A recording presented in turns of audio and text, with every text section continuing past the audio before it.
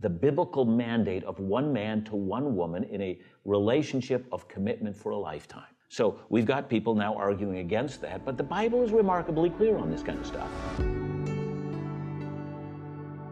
Hi, this is Ben Lowell with Back to the Bible Canada and Truth in Life Today. And today we're going to continue our conversation with Dr. John Neufeld and Isaac Dagneau about false teaching.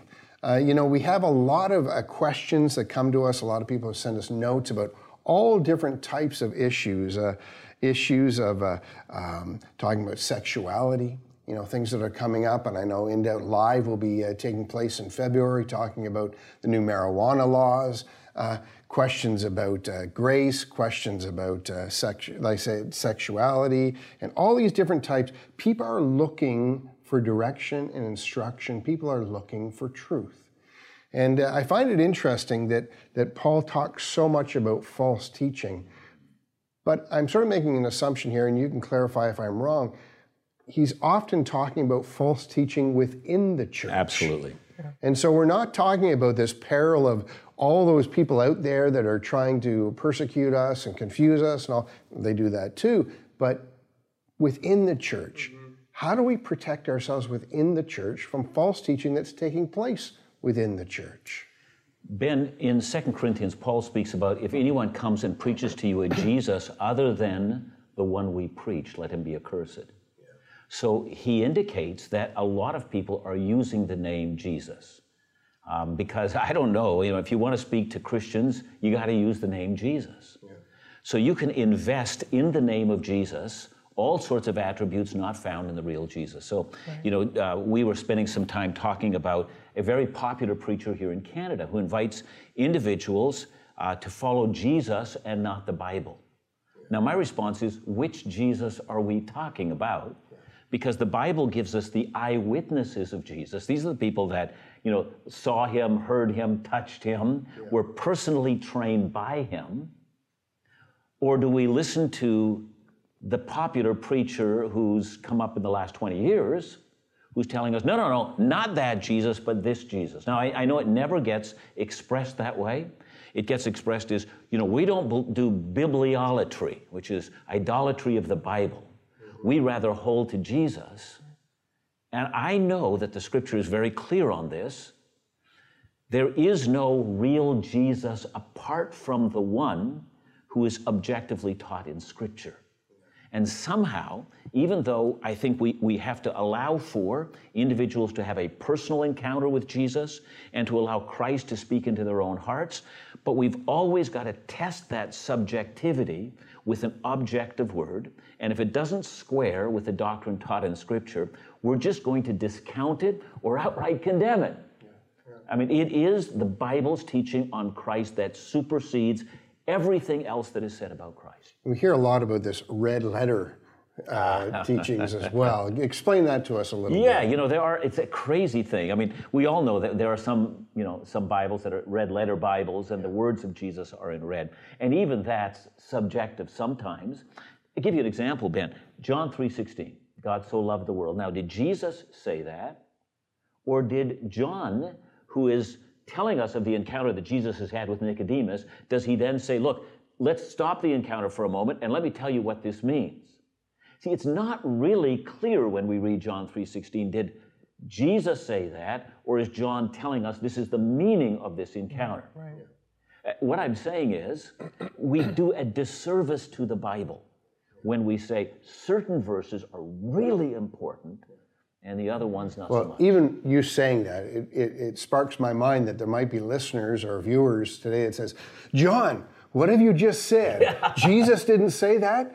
That has catastrophic impact upon my faith. Well, it shouldn't at all. No, because what we're saying is that Jesus actually trained and entrusted the gospel to his followers. Yeah. Jesus himself did not write one word of our New Testament, but he trained the people who wrote it. Mm-hmm. And so that means that whether or not I'm reading from Galatians or the book of Matthew, It's equally inspired by the Holy Spirit. One's not a lesser truth than the other. Yeah, that's good. And I think that has to be said. And until we can get that into our noggin, I think we're going to miss the whole idea of Scripture. Yeah. And I think it even further in this generation, young people, and they see all these different influences, and Jesus being one of them, and it's sort of like, take whatever you want, the smorgasbord of truth. Yeah. And how do we defend ourselves against that when young people are hearing so many different stories? Yeah, I mean, Jesus can be added next to Gandhi, Mother Teresa, the Dalai Lama, just like kind of placed in there. It's like, okay, I'll take a little bit of that. I think what young adults need to hear, what we need to hear is, truth, like Peter says in Acts 4:12, which says, no one, like no other name, there's no other name that you can be saved by except the name of Jesus. There's an exclusivism that comes, and that's very much muddied today, especially amongst my generation, the exclusivism of Christianity because of the culture's emphasis on equality and unity amongst all things. So this, idea that Jesus actually said some very exclusive things, like I am the way, the truth, and not a way or a truth or a light. Those are not the sort of things that people are talking about when they talk about Jesus today. In a lot of states, they just talk about his acceptance of all people and his inclusivism of all people, which in some ways true. Yeah, he was very open to many different kinds of people, but not when it comes to who he is and the truth that he was talking about.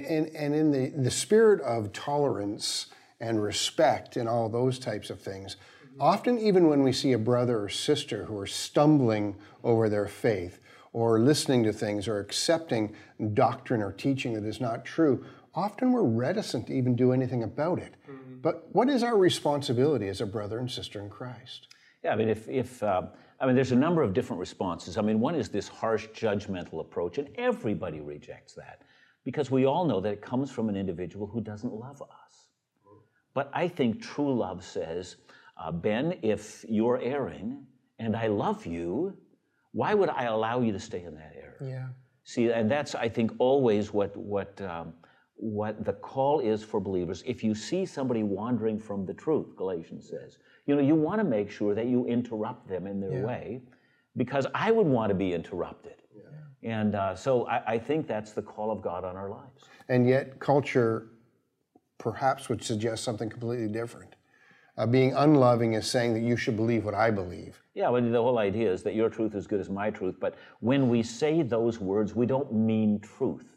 Yeah. I mean, the idea of truth is that truth is true regardless of perspective. Yeah. And I'm not always saying that we understand the truth, but truth exists apart from me watching it. Yeah. And so if God has indeed revealed his truth in such a way that is understandable in Scripture, and I'm not saying everything in Scripture is easy to understand, but some things are remarkably easy to understand. So, for instance, I know that in our day, there are a lot of people who are beginning to make room for sexual expression apart from the biblical mandate of one man to one woman in a relationship of commitment for a lifetime. So we've got people now arguing against that, but the Bible is remarkably clear on this kind of stuff. So, in the end of the day, some things are easy to understand. What complicates the matter is our unwillingness to submit to the gospel. Yeah, and in our culture today, though, only to come to somebody and say you're wrong isn't good enough, nor should it be good enough. So it really demands upon us as brothers and sisters in Christ to know why we believe what we believe. Yeah. So when we see someone in error, it's not a matter of saying you're wrong and walking away. Yeah. It's a matter of coming alongside of them. How do you see that working? Like if you were to see a brother or sister in error, how would you go about helping them? Yeah, and John mentioned in Galatians 6:1, when you see a brother in transgression, it says, restore him in a spirit of gentleness. And it also says, but also be careful because you don't want to fall into the sin either. So I love that. I've always thought about that. Restore them in a spirit of gentleness. Restoration, that's what you want to do. You want to be able to sit them down. And when you think my culture, relationship is so important. It's so key. So for instance, I know recently there was one friend that confronted another friend, but they hadn't seen each other for months and months and months. And this confrontation was, for one, it was over texting, and they hadn't talked for a long time, and it was quite, piercing, and it kind of shocked this other person. So I think you have to be culturally aware to know how to restore someone in a spirit of gentleness in a cultural way. Talk to them, go out for coffee with them, sit down with them, and start to talk through some of those things. But you're right, you have to know what you believe before you can even begin to do that. Yeah. One last question, and I guess it's a little bit of a deviation from where we're going, but I think it's remarkable, the message of James, where he makes the standard for teachers higher than everybody else. And in this day and age, I've heard so many teachers that seem ill-prepared to teach. Do they need to hear that message clearly? Yeah, because people watch teachers and emulate teachers. It's fascinating that we're talking about this because very recently now, Karl Barth, who is a theologian well understood and read by many people, we have found out that he carried on an adulterous relationship for many a year. And when people say, well, we got to cut him some slack, the reality is he is one of the most regarded teachers of his day. And when he acts in this way, he's going to, even after his death, deeply influence a generation. Yep. And I think what's required at this juncture is to say his name, to say that what he did was a sin against God, and he utterly refused to repent for a lifetime. That needs to be utterly condemned. I wouldn't say that if he had been a plumber, but I sure would say that because of his station as a teacher. Yes. So when you're a teacher, you have to recognize that you will be held to a higher standard. Yeah, and I think that's a message that needs to be mentioned clearly to those behind the pulpit today. Absolutely. Because I think there is this sense that we can be storytellers and we can tell about good morality and good ethics and these types of things, but are we really getting to terms with the Word of God? Isaac, what would you say to a young teacher today? Mm-hmm. Well, know your stuff. Yeah. Know your stuff, and not just know it, but live it. Karl Barth, hearing about that, it's almost shocking because, you hear about Karl Barth and Bible college and all that kind of stuff, and you think, how could a man that knew so much, and wrote these big books and everything, do something so, obviously wrong?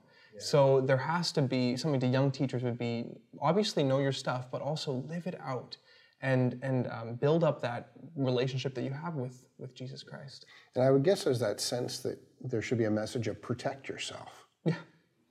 Well, I think knowing that James says not everyone should be a teacher, because those of us who teach will be judged more strictly on the day of, well, yes, and on the day of judgment, we need to come to terms with that. Yeah. It is a great honor to be able to teach the gospel of Jesus Christ, but with it comes also, you should sense a settled burden that settles on you, and that God will call you to account.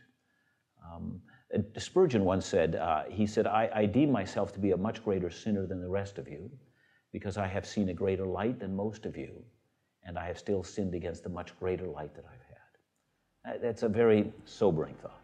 Yeah. Well, thanks, John. Thanks, Isaac. And remember to join us again next week for more Truth in Life Today, as we bring the questions that you're asking to scriptural light. We hope you're enjoying the new Truth in Life Today show with Dr. John Neufeld. Be sure to subscribe so you never miss an episode each week. But we want you to be involved in the show. To submit your own personal questions to Dr. John, you can email us at info@backtothebible.ca or find us on Facebook by searching Truth in Life Today.